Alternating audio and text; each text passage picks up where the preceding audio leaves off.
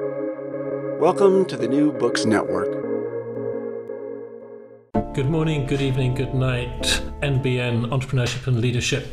Personally, I'm fascinated by the story. Trust is an underrated weapon in the business landscape. I'm a really, really strong believer in learning by doing. What's the definition of success? You're trying to come up with an answer to the question. But go ahead, Richard. You could be right, but you're wrong. Good afternoon, good morning, good night, Entrepreneurship and Leadership channel listeners on the New Books Network. I'm here today with my business partner and friend Kimon Fontakidis and our guest Austin Mullender, if I pronounce your name correctly. Austin, you've got so many different job titles in your LinkedIn description. Could you introduce yourself the way you normally do if you bump into a stranger or someone at a business networking meeting? Yeah, sure.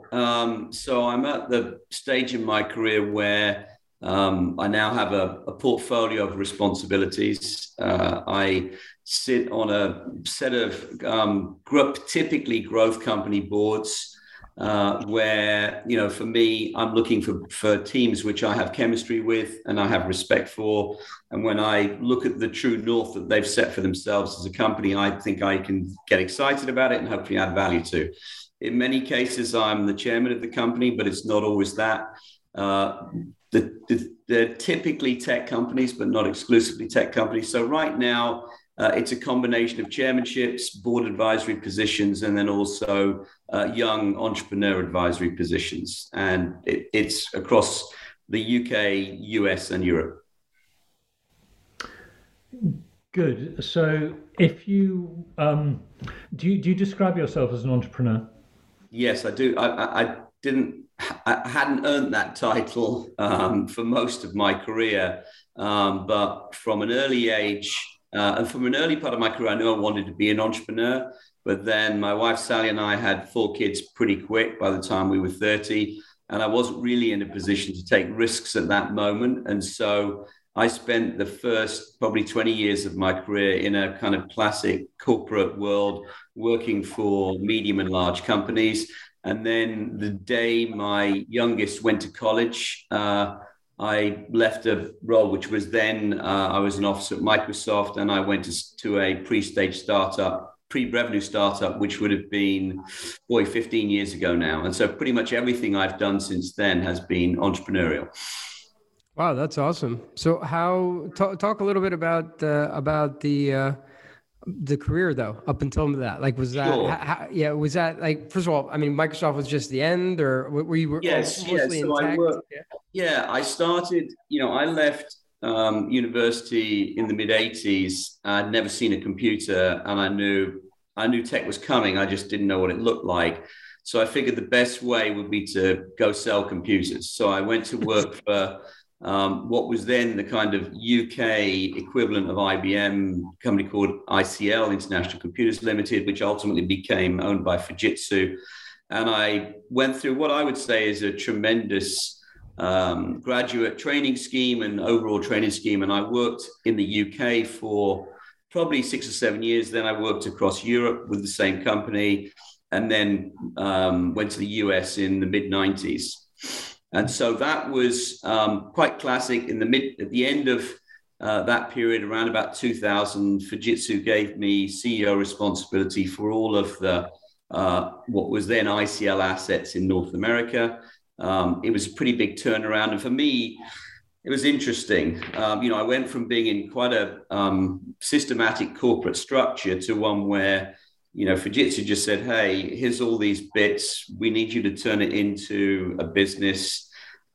They're collectively losing a lot of money. You need to fix that. And then they kind of left town. So the good news was I had had the balance sheet of a very, very large parent. I had a series of a chairman who typically would, I might see quarterly. But other than that, I was on my own. And sorry, how old were you at this point? I'm just curious. 37 at that point. Wow. Okay. So that's quite young to have something like that. Yeah. I mean, they took a big risk on me, I think. And I think I paid them back. So it was kind of, we went through this period where we had to sell off bits, downsize the business quite significantly, then grow it back up again. And then ultimately it became the Fujitsu retail solutions business globally. and I ran that for about 5 years. And we went from, I mean, losing, I'll just say it was tens of millions a year when I took it on, to actually a profitable business before I then was headhunted into Microsoft. Okay. How long were you in Microsoft? About 5 years. And so that was definitely the most intense period of my life. I was a bit surprised actually when they first called me. And initially Microsoft had this unbelievable interview process. I think it was 22 corporate vice presidents. Oh my God. I went through before I eventually met Steve Ballmer. And the role I went in for, somewhere in flight, they decided that I should take over the worldwide sales responsibility for all enterprise customers, and also a culture change program. Microsoft was going through a stage where they had a lot of kind of engineering focus on how selling was done, and we needed to have much more art in the selling. And so I was given this phenomenal opportunity, which was to lead a culture change program for the sales force, at the same time as running all of the kind of global accounts and stuff like that. It was amazing, and I loved it. So this is really interesting and sounds really hard. And I just like to focus on the culture change for the. So I'm just even trying to imagine, and I'm going to ask just ridiculously, sure. Is that anything other than just replace them with somebody else? Because is it easier to just I just sounds very, very hard to actually. Well, yeah. So actually, no. The reality is Microsoft had and has a tremendous amount of very capable salespeople. However, at the time, the way they were managed was what I would call with science. So, the view was if you couldn't measure it, it wasn't important. It was all about pipeline coverage and, all that kind of stuff. And actually, what I was bringing to was really focused on, the art of selling. How do you build trusted advisor relationships? What is the best way to manage, large accounts, or, classic soft sales skills. And I found a very willing set of salespeople who, frankly, had been waiting for, at that point, someone in Corp whose focus was on the customer first and so on, rather than just license selling or whatever. And by the way, I found that I got tremendous support from across the top of Microsoft. We ran a very large culture change program, which had thousands of sales guys in it. I had a partner in that who was another corporate vice president, Linda Zecker, and I think we're pretty proud of the work that we did. Amazing. That sounds. Yeah. And so the move from Microsoft to sort of would it be correct to say angel investing, or is that what? No. So what happened was, I'd been in Microsoft for about 5 years. I'd loved every minute of it, but I knew I was at the point where I was a corporate vice president, but they were in charge of. They weren't going to make me the COO, and I wasn't going to get Steve Ballmer's job. So, I was at the peak of where I was going to be in, what was and is a tremendous organization. And I'd always wanted to be an entrepreneur. I had 4 kids. My youngest went to college, and I left Microsoft. My wife and I went and traveled across Africa, climbed Kilimanjaro, did all kinds of fun stuff. And I joined a pre-revenue startup that I'd been advising called Zeos, which was aiming to put tablets on restaurant tables to do order, pay, and also play. And I can tell you the difference between being a corporate vice president in Microsoft and having no revenue and no cash was stark, to say. Of course. Yeah. I'm going to jump in there. I want to ask you to reflect a bit on the things you learned about sales, because a lot of one of the big things that startups often don't have is anyone who's got a clue how to sell to large companies and understand. And so anything you can, just a couple of points you could share, that things that maybe you realize that you don't think are widely enough understood about, key things to remember when you're selling to large enterprises, but also this business of taking the plunge into the sort of startup world. If you've come from the comfortable, even when you were in Fujitsu running this operation, you did have a deep-pocketed corporate parent in the background, and reflections on how you handled it and what other people should know of who are considering following in your footsteps. Sure. Well, let me start with cash. I mean, I'd worked in Fujitsu, which had deep pockets, and then Microsoft, which had more cash than you can dream of, and has even more now. Cash had never been an issue for the first 25 years of my career. I arrived in this startup on the understanding that 10 million had been raised, and about 10 minutes after I arrived, it hadn't been raised, and we were already out of cash. And so that was interesting, because all of a sudden I'm, writing checks for payroll with, I had a tremendous partner there who had founded the company and persuaded me to join, Jack Baum. And, we rushed around trying to raise money for a while, and were completely unsuccessful in raising it, in Silicon Valley. But eventually, we found a kind of high net worth angel who took the bet. And once we had the money in, actually the business grew pretty quickly. We went from, no revenue and no user constituency. And within 3 years, we were processing, billions of dollars a year through the Zeos network. We had about 60 million people a month who would sit at a table in the US, which had a Zeos screen on it. And so that was very, very exciting. Are those the things that are in the airports? That you see, so the equivalent, you see in the airports, iPads being used. That's a different company, actually, that also owns the whole restaurant franchises. Does a great job, by the way. Similar thing. You would see Zeos in Olive Garden and places like casual dining. Yeah. Yeah, and so let's come back to selling for a minute. I think selling is, the basic skills are the same anywhere. However, when, if you're selling Microsoft, you've got, millions of users globally, and quite a lot of your selling is renewing licenses and so on, because almost everybody already uses your software. When we were trying to sell Zeos, no one had ever put a tablet on a restaurant table before. And the decision that the large chains had to make is, were they going to bet on a startup that was going to put a device between them and their customer?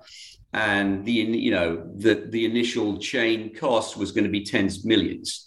That's when I really learned about friction in selling. Essentially, the use case that we were promoting, no, they weren't going to do it without a CEO's commitment. Typically, because it didn't exist at the time, there was no budget. So it's definitely that's the toughest thing, I've ever had to try and sell. And at that point, whereas previously I didn't have to sell to anyone that my company was going to exist next week.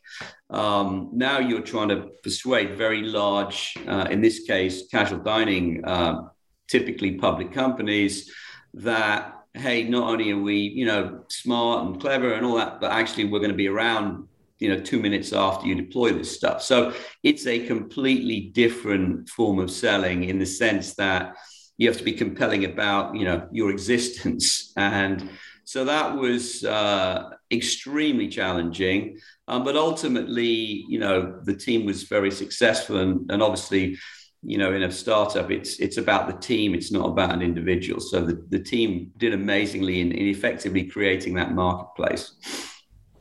And so what's the end of that story? Like, how did you... so for me, it ended a little bit early. I'd been away, although I spent a lot of time back in the UK. My parents were still there, and my wife Sally's mum was still there. And without dwelling on it, I needed to step down, go back to the UK, and spend time with, particularly my mum. And Sally wanted to be near her family as well. And so we made a decision. Okay, I spoke to Jack, said, hey, I've got to move back to the UK. Obviously can't run the business from there. Jack, who was my partner in business, took over Zeosk and is still running it today. I then had a period of time kind of not, looking after mum and so on, but focusing on, okay, I have to build out a portfolio of responsibility now where I didn't have the bandwidth to do a full-time job. So that was, almost kind of stage 3 of my career, moving from large corp to startup and then to sort of portfolio. And of course, I didn't know how that was going to work. But, obviously in my corporate life and to some extent in the startup life, I built up a kind of very large network of people around the world. And the whole saying, what goes around comes around. So I think, I'd obviously been raised in a way that, I always try and respect and add value to all the people I know. I try and behave in a way which is consistent with the way I would like to be treated.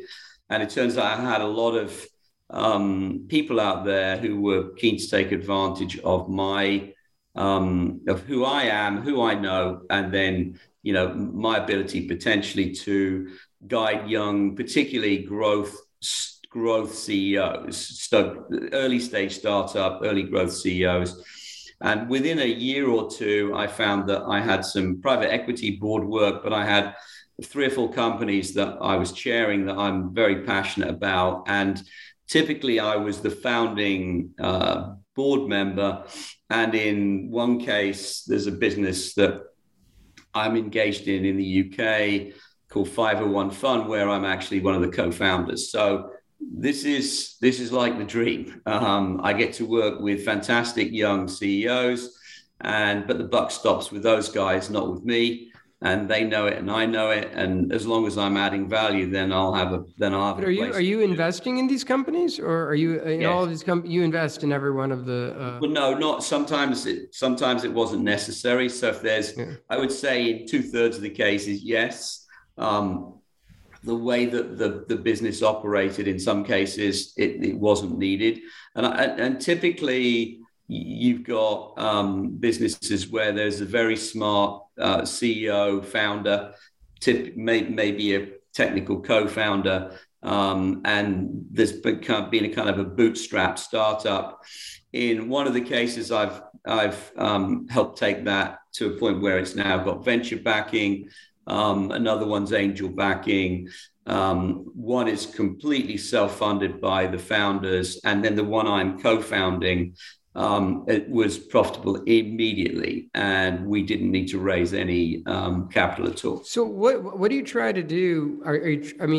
Is this your typical traditional sort of like you're taking it through various funding stages and then you're exiting at a stage, or are you trying to what's the playbook? So I don't think there's anything. They're all pretty different. One's in Finland, one's in Scotland, one's in London, one's in Dallas in terms of HQ. Three are very tech focused, but different types of tech. One is in the kind of competitive social space for venues. And at the moment, in each case, the focus is just building great businesses that are differentiated, fast growing, and are self-sustainable. In each of the cases, we're kind of looking at, we don't need money, but should we take money because it could, supercharge growth, which is a nice place to be in. So we're not out there kind of desperately trying to raise cash, because otherwise we have to close the doors. We're out there going, okay, the CEOs and their teams are doing a great job. The businesses are growing nicely. it then becomes a strategic decision. Do we want strategic capital to supercharge growth and bring in the right type of strategic partners or not? So this is interesting. I'm trying to get my head around what, is it is it almost like a home office, like a family private equity, or like something where you're happy? So it's nice. You don't have the pressure. You don't have these outside investors pressuring you to do anything basically.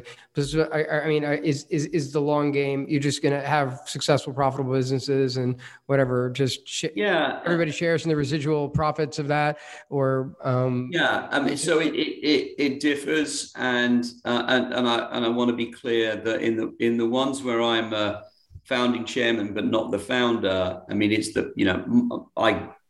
will guide the founders, but it's that, I'm not trying to drive that decision for them. And they've each got kind of multiple forks in the road, which could include strategic investment, divestment, public companies. And they're early enough in their growth phase that they're not trying to rush to those answers. Okay, I see what you're saying. Business that I co-founded, the 501 Fund business, I mean, it's got more headroom than anything I've ever seen. And right now we're and by the way, we kind of tested it pre-COVID, then we had to put it in mothballs for COVID.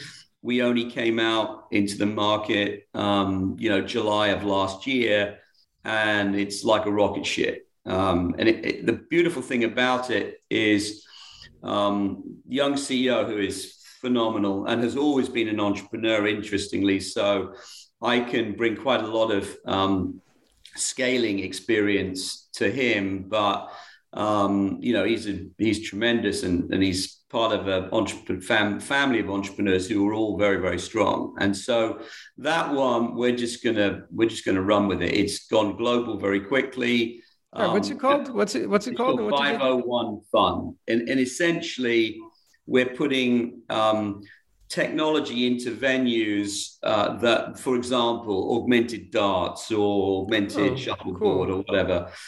Very differentiated. It's great for the guest. It's great for the venue. It's a very nice business for us. And one of the biggest things I learned in my time at Ziosk was understanding when you're building a startup, how can you build a business that has the least amount of friction between you and revenue, and if you can get the combination of being both differentiated but very simple to deploy and simple to manage, that's like nirvana. And so I'm very, very focused on each of these businesses. How can we make it as simple as possible to grow user constituency and to support those businesses in an ongoing way while still having something that's unique from us and high value for the customer? And if you think about what you want to get out of this, you mentioned a couple of times it was when your kid got out of college or into college and you felt you could take more risks. So obviously at some level you weren't that keen on risk at that stage, but now I had to put 4 kids through private college in the USA. You don't even want to know what that costs. So no, it's $1 million. So my priority in my corporate years was, to keep growing in my capability, but it was, family. Yes, I was going to sort of assume that, but in terms of what you're doing now, what you wanted to get out of being an entrepreneur, the pressure was off. Now you could sort of in a sense, Austin comes first. Now it's about a bit of me time. But where's this taking you? I mean, are you enjoying the process so much you could carry on without an exit, or do you? Because some people are very financially motivated. Other people, it's fame and glory. Other people, it's significance and legacy. And if you're trying to think, what do you care? And there isn't a right or wrong answer from our point of view. It's just we're really curious what drives you to get up in the morning and where's it taking you? Yeah. So first of all, in the private equity work that I've done on private equity boards, there's absolutely a focus to make a return for the fund and exit. And in fact, one of the ones that I joined 3 years ago, we just had a very, very successful exit. So that creates, some of the payback, if you like. But for me, it's certainly not about fame and glory. For me, success would be particularly the 4 CEOs and their teams that are running these companies.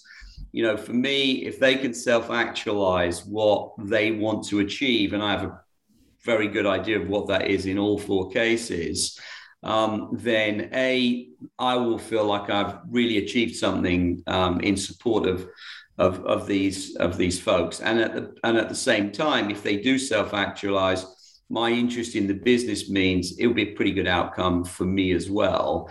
But yeah, I mean, I'm enjoying the journey a lot. It's great that I can do it from anywhere, and COVID's actually made that even easier, because almost everything now you can do online now. By the way, I'm a big believer in human contact and building personal relationships and so on. But I can do what I do from pretty much anywhere.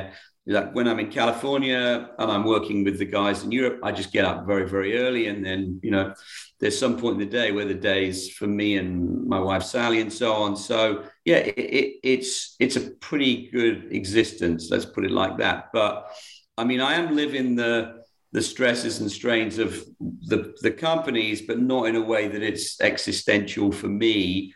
I'm trying to support the people for whom it's existential, if that makes sense. It's the place to be. It's the place to be. Well, yeah, it's been a long part. By the way, I should be clear. My wife's been unbelievable for a long, long time, and so part of it is in a good way or a bad way. We're online, by the way. We are recording. Yeah, no, in a good way. She's been spectacular, and so I can't just work 20 hours a day for my whole life, and so for me. This is a time where we can kind of do interesting things in interesting places. While I'm still highly, you can probably tell I'm still highly motivated with the work that I'm doing. But I would say I have a pretty good work-life balance. Let's put it like that. Do you accept, like, if there's somebody listening to this? I mean, are you like, how is it?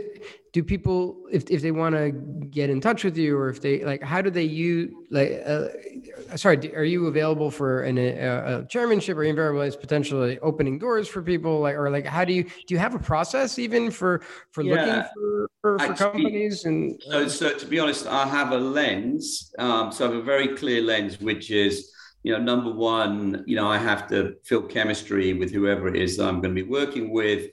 And I have to like them. I have to think, okay, this is going to be a fun ride. Yeah. And then number two, I look at what it is that they're trying to build.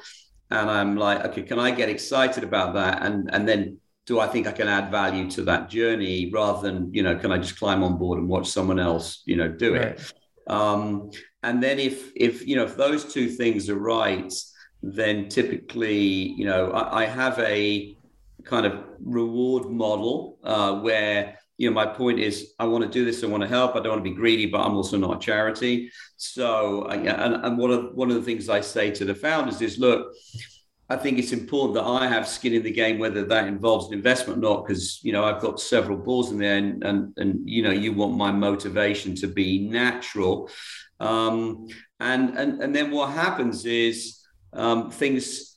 I just got to the stage where things come to me. People introduce me and say, hey, there's this company, it's in this market. You have a set of insight and a network that could be very interesting. And so I talk to a lot of people. And by the way, I don't want to pretend that everyone I talk to wants to say, hey, please come and be my chairman. It doesn't work like that. But some do. And some of them I've known for years and years and years. And some of them, I get introduced to and I didn't know before. So I think there's a lot of serendipity to it, but when the serendipity, comes my way, I have a pretty clear lens that I use to decide this is going to make sense for me and the other partner. Okay. So there's not you don't have there's no, I don't know, you don't have like an office or someplace. I know. I'm not doing outreach. I mean, it's all kind of personal relationships and just based on who you know and yeah. Yeah, and one of the interesting things about having worked at Microsoft at a pretty senior level is in the cloud world, in Google, in Amazon, in Microsoft, and so on, the number of people who were in Microsoft when I was in Microsoft who are very senior in these businesses is phenomenal. There's a lot of moving about. It means that I have a pretty good network in that whole sort of cloud world. And obviously, cloud is, very central to the future of tech. So I'm able to work with a lot of people that I know and love and have known for years and years in a way that's, bringing value both to them in whatever role they're in now and the businesses that I represent. So has the Microsoft, let's say, alumni or whatever, has that been a valuable asset? Yeah. And have is there any like direct connection between any of the companies you've invested in? Yeah, sure. So in Scotland, I'm involved with this company, Forit. It's run by Peter Proud, who is just a tremendous entrepreneur. And by the way, here's one of the keys to his success is the way he's using university apprentices. I mean, it's absolutely game changing. And I've known Peter for 20 years. So that one was, an easy move. We know each other and we trust each other. And he's building a tremendous business. The 501 Fund in the UK, I met the guys through Zeosk when we were looking to work together some years ago. And when I got back to the UK, they reached out to me. And then the other two were just kind of serendipitous. The other two that I chair were just introductions that made great sense. And there's a lesson here for people listening. Even if you're a 17-year-old working in the kitchens in a restaurant, these are relationships that you get to meet the owner, stay in touch with them. That you never know. Just your personal network and your relationships are not given to you on a plate. But if you get to know and trust people and they trust you, you never know when that's going to go. It's nice for your life anyway, and it might be useful, I suppose, is the way. Yeah, it's interesting. When I was involved in running the culture change program at Microsoft, I used to do, this was 15 years ago. I would do podcasts on a probably 15 to 20 minute podcast once a month on different subjects. One of the most popular ones was on the art of being a trusted advisor. And we turned that into a session, which was an hour session that I ran a couple of times at the massive, Microsoft sales conference called MGX, where they have like 15, 20,000 people come along. I would say that is I kind of encapsulated my kind of 10 things that differentiate the people who build the best trusted advisor relationships. And, that became something that went kind of across Microsoft, very effectively, I think. And I do try and practice what I preach. So, if you said, what's the kind of single thing that has been my true north for how to operate forever, it's building trusted advisor relationships and personal trusted advisor relationships, not just professional ones. I agree with that. I'm a big believer in the value of personal relationships. And I actually think that even more so in this post-pandemic time, I think there's more and more need. Like I said, I think the people that can get out in front and actually, develop and maintain those relationships are always going to have, it's always an advantage. But anyway, so in terms of, if you could, you have a lot of experience in looking at like startups and like entrepreneurs, actually, people who, like you said, they have these ideas and they want to set things up. What do the winners look like? I hate to use the word winner. That's such a bad word. Yeah. What are the successful, what are the characteristics? What does it take to actually be successful? And again, I'm conscious of people that are listening, thinking like, do I have what it takes? What does it take? I'm just curious from your perspective, what does it take? So for an entrepreneur, First of all, having a vision and a capability to bring something new to market that's going to be compelling to a large enough customer base that you can build a business from it. Obviously that's the start point. And I'm going to come back to that, but having enough energy and passion and commitment to effectively dedicate yourself to making this market for what you think is important. That doesn't grow on trees. So not everyone can do this, but I'm a big believer that with the right approach, many people can be successful entrepreneurs. The best entrepreneurs I work with, and I'm typically working with young entrepreneurs, not experienced entrepreneurs, they're very, very open to learning and guidance, and they love being questioned about their business. And if the questions help them work out a better way for them to succeed, that's just manna from heaven for those. So they've got that great kind of curiosity and learning mindset, and they're always willing to kind of be open. And I was lucky enough early. I'm going to divert for a minute because it's important. I was lucky enough early in my career. First week as a manager, I met at this lady called Sheena Crane on a course, and she did a role play with me, and she gave me the best feedback I'd ever had. And I said after, she's like, how do I get more of that? And I did not know who she was. It turns out she was already coaching like the CEO, BP and BT and all those guys. But she was gracious enough to, say, hey, come and see me at this kind of manor house where they had their business. And she took me on, she explained what her fee structure was, which there's no way I was paying that. And there's no way that my company would pay that at the time. And she agreed, look, I'll take you on as an experiment, as it were. And we worked together for 25 years. It took me a couple of years to get to the point where my company was going to pay that. But the thing she taught me more than anything else was just relentless questioning. She never gave me any answers. She just questioned me. And so one of the things I'm trying to do with the people I work with is kind of learn from Sheena and ask great questions. And then occasionally it will be, I got a call the other morning from the CEO of 501 Fund. It's like, I've got a deal I've got to put in front of this guy in 25 minutes. This is the framework. What do you think? He didn't want a question and answering technique. He wanted me to say, this is what I would do right now. We had a very quick conversation. It was a kind of high bandwidth, high value conversation, and it worked really, really well. So, at the end of the day, for me, it's about passion and commitment, but then it's about a relentless focus on how can you deliver something that a lot of customers will actually want in a way differentiate competition in a way that creates real value for both your customer, potentially the end customer, and for you. And so if you can pull that off and keep working hard, all kinds of things become possible at that point. Sounds good. I definitely agree with that. How do you feel about grit and determination as well? Yeah, look, persistence is everything.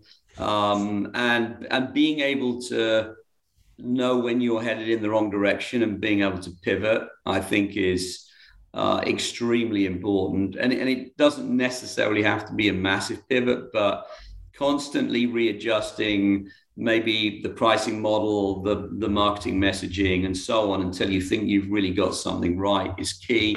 But yeah, I don't think anyone gets through building a business from scratch unless they're extremely persistent and, can take a lot of knocks, because it's not easy. I think that's the thing that gets a lot of actually talented people as well, because it's just, there's going to be adversity. And, yes.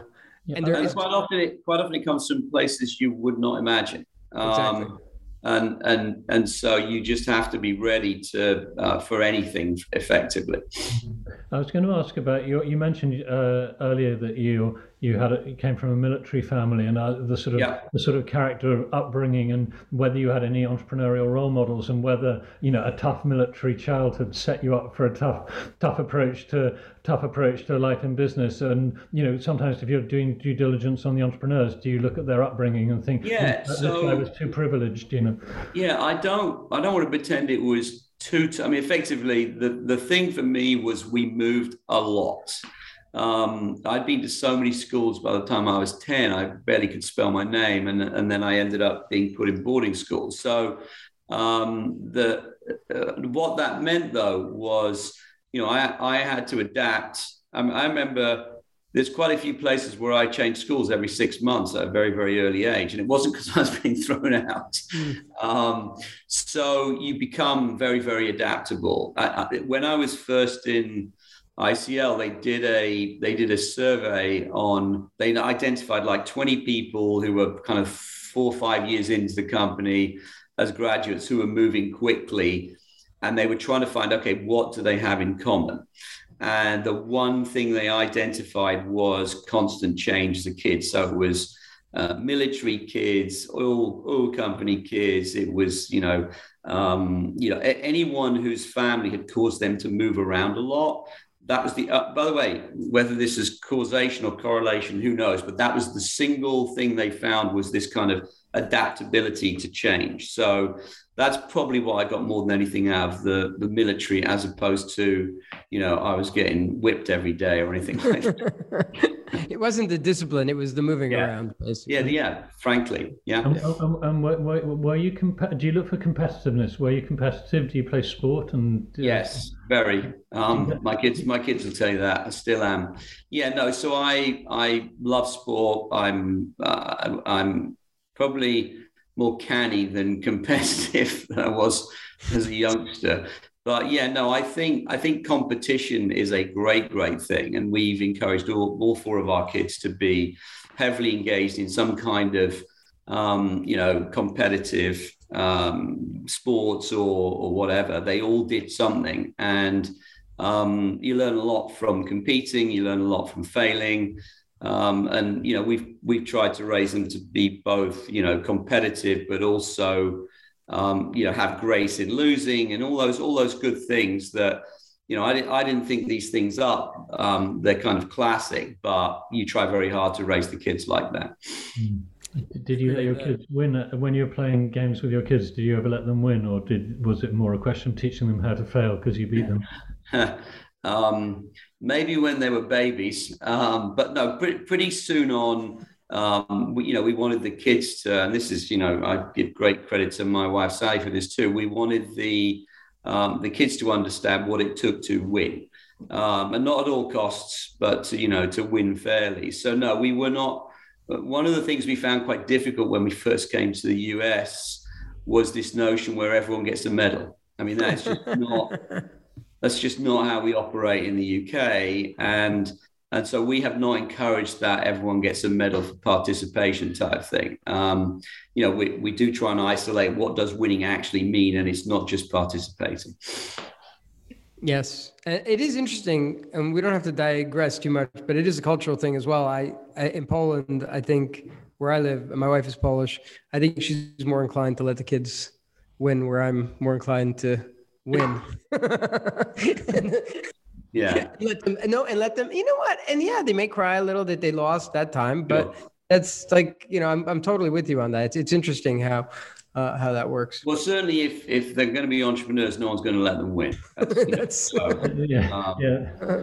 That's the market is pretty unforgiving, and yes, and I think it's Gary Vaynerchuk who often points out that you get these privileged kids they've had everything going for them, from wealthy parents, top school, Ivy League. Then suddenly they swan out with their MBA, and the market doesn't give a shit. Yeah, no, and it's a shattering experience. Any sort of, if someone out here is listening to you thinking, so that guy's successful now, but he did 20 odd years of corporate life first. would you say your way was the right way, or what do you say to someone who's younger who's going to plow straight in and think, screw it, I want to start now? Yeah, no, look, for me it was the reality is that because I had a military upbringing, I didn't have any real business insight. Everything I learned about business, I gained from experience and reading and observing and all the rest of it. And the reality is, if I had tried to be an entrepreneur straight out of school, I probably would have failed quite badly for a while. And so then, because we had kids early and we had 4 and 6 years, it was not realistic for me to say, Sally was already being incredible looking after the kids, and by the way, running her own business, as it turns out. But the idea that I would say, look, I'm going to put it all on the line for being an entrepreneur now, we just made a decision early on.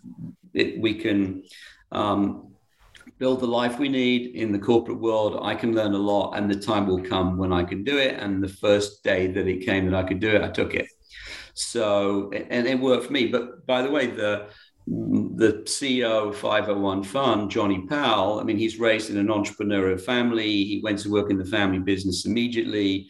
He's mid-30s. He's only ever been an entrepreneur. He's awesome. And the rest of his family's the same. So, it's horses for courses. For the Powell family, they're just raised as entrepreneurs. In my world, it took me till I was 45 or whatever to get to that moment where I could make that and see if I could make that work. So it worked well for me. I wouldn't go back and change it. Yeah.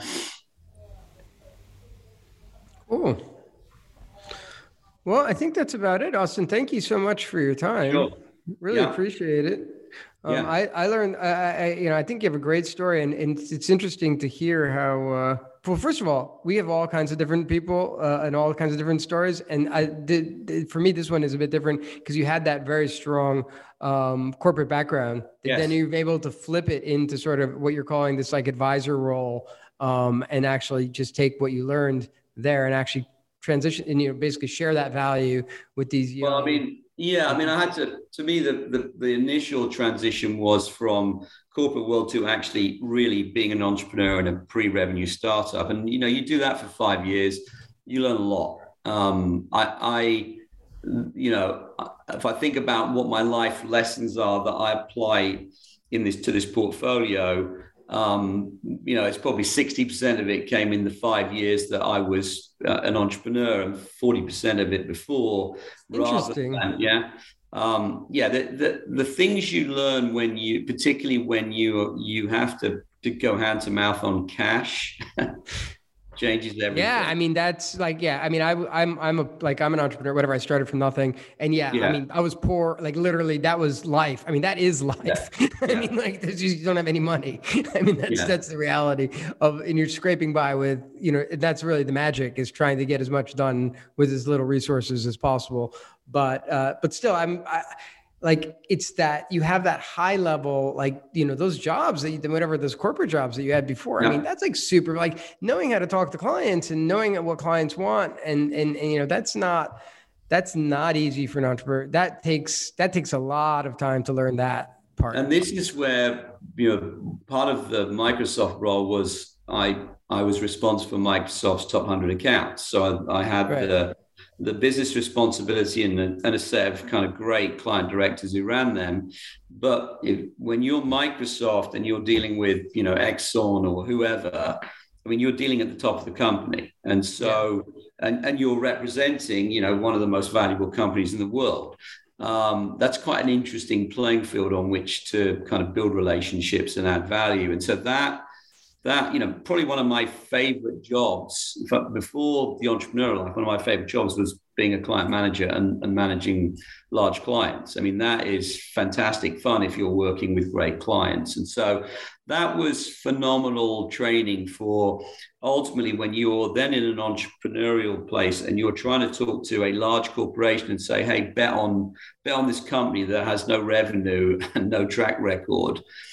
Right. It would be very difficult to do it without the experience of having kind of been trained in that, in the large corp.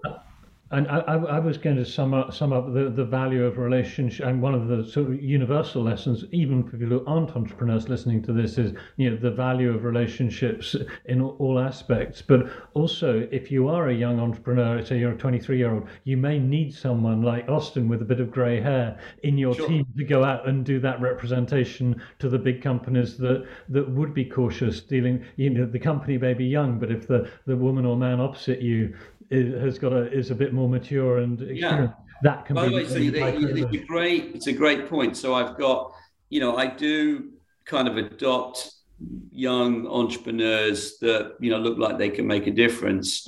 I'm advising a couple of, I'm going to call them kids right now, who I think have tremendous potential in building businesses that are green businesses.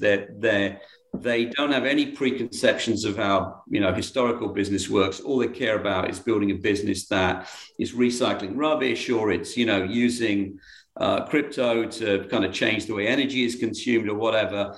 And I've had a couple of situations lately where they're trying to persuade very, very large corporations that they have credibility to kind of do something, even though they're early 20s.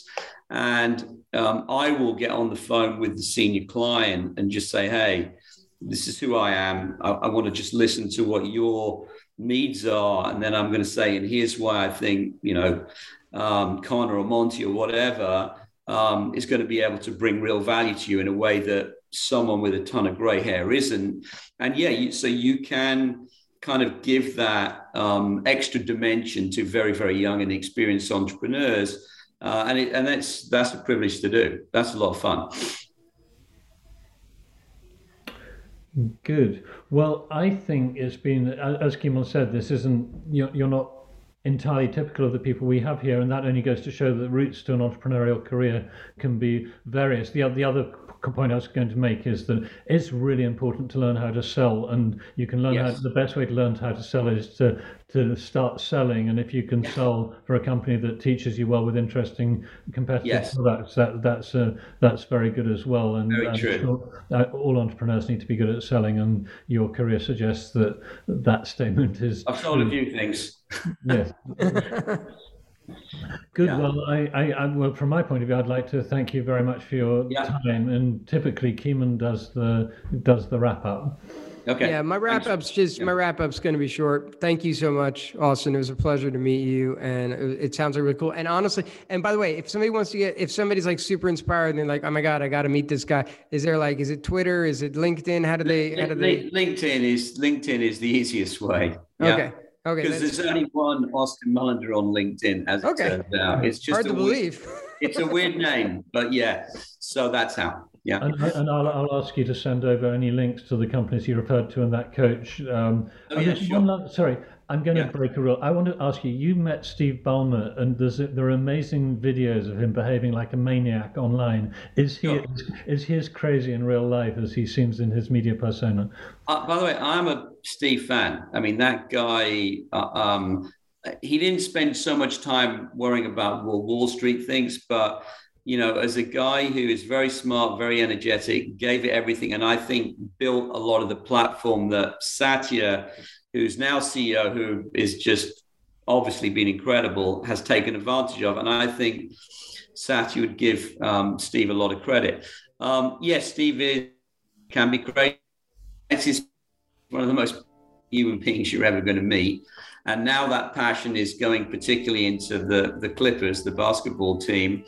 I learned a lot from Steve. So, you see a lot of stuff on the internet that kind of makes fun of his passion, but I think that he was responsible for a tremendous amount of the growth in the company. And most of the people that I work with absolutely adored him. And that's actually the most important thing. I value that more than any YouTube clips, Richard. Yeah. Sure. I will tell you a funny story. When my final interview was with Steve, and it was in, his office. I was on, I don't know, some kind of chair of some sort, and Steve was on the sofa. And as we were talking, he was sliding lower and lower and lower down the sofa. And at the end, his head was on the sofa, but he's basically lying on the floor.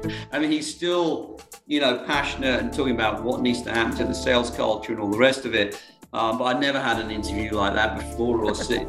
So what was he doing? He was trying to was it a test of some sort? No, he was just relaxed, and maybe, I don't know, at the end, he was essentially sitting on the floor interviewing me, and I was like, okay, this is unlike anything I've ever had before. But, it was all part of what compelled me to say, okay, let's do this. Yeah. That's cool. Yeah. All right. Thanks again for everything. It was really nice. It was really nice to hear your story. Okay. Thanks, guys. Appreciate the opportunity. Take care.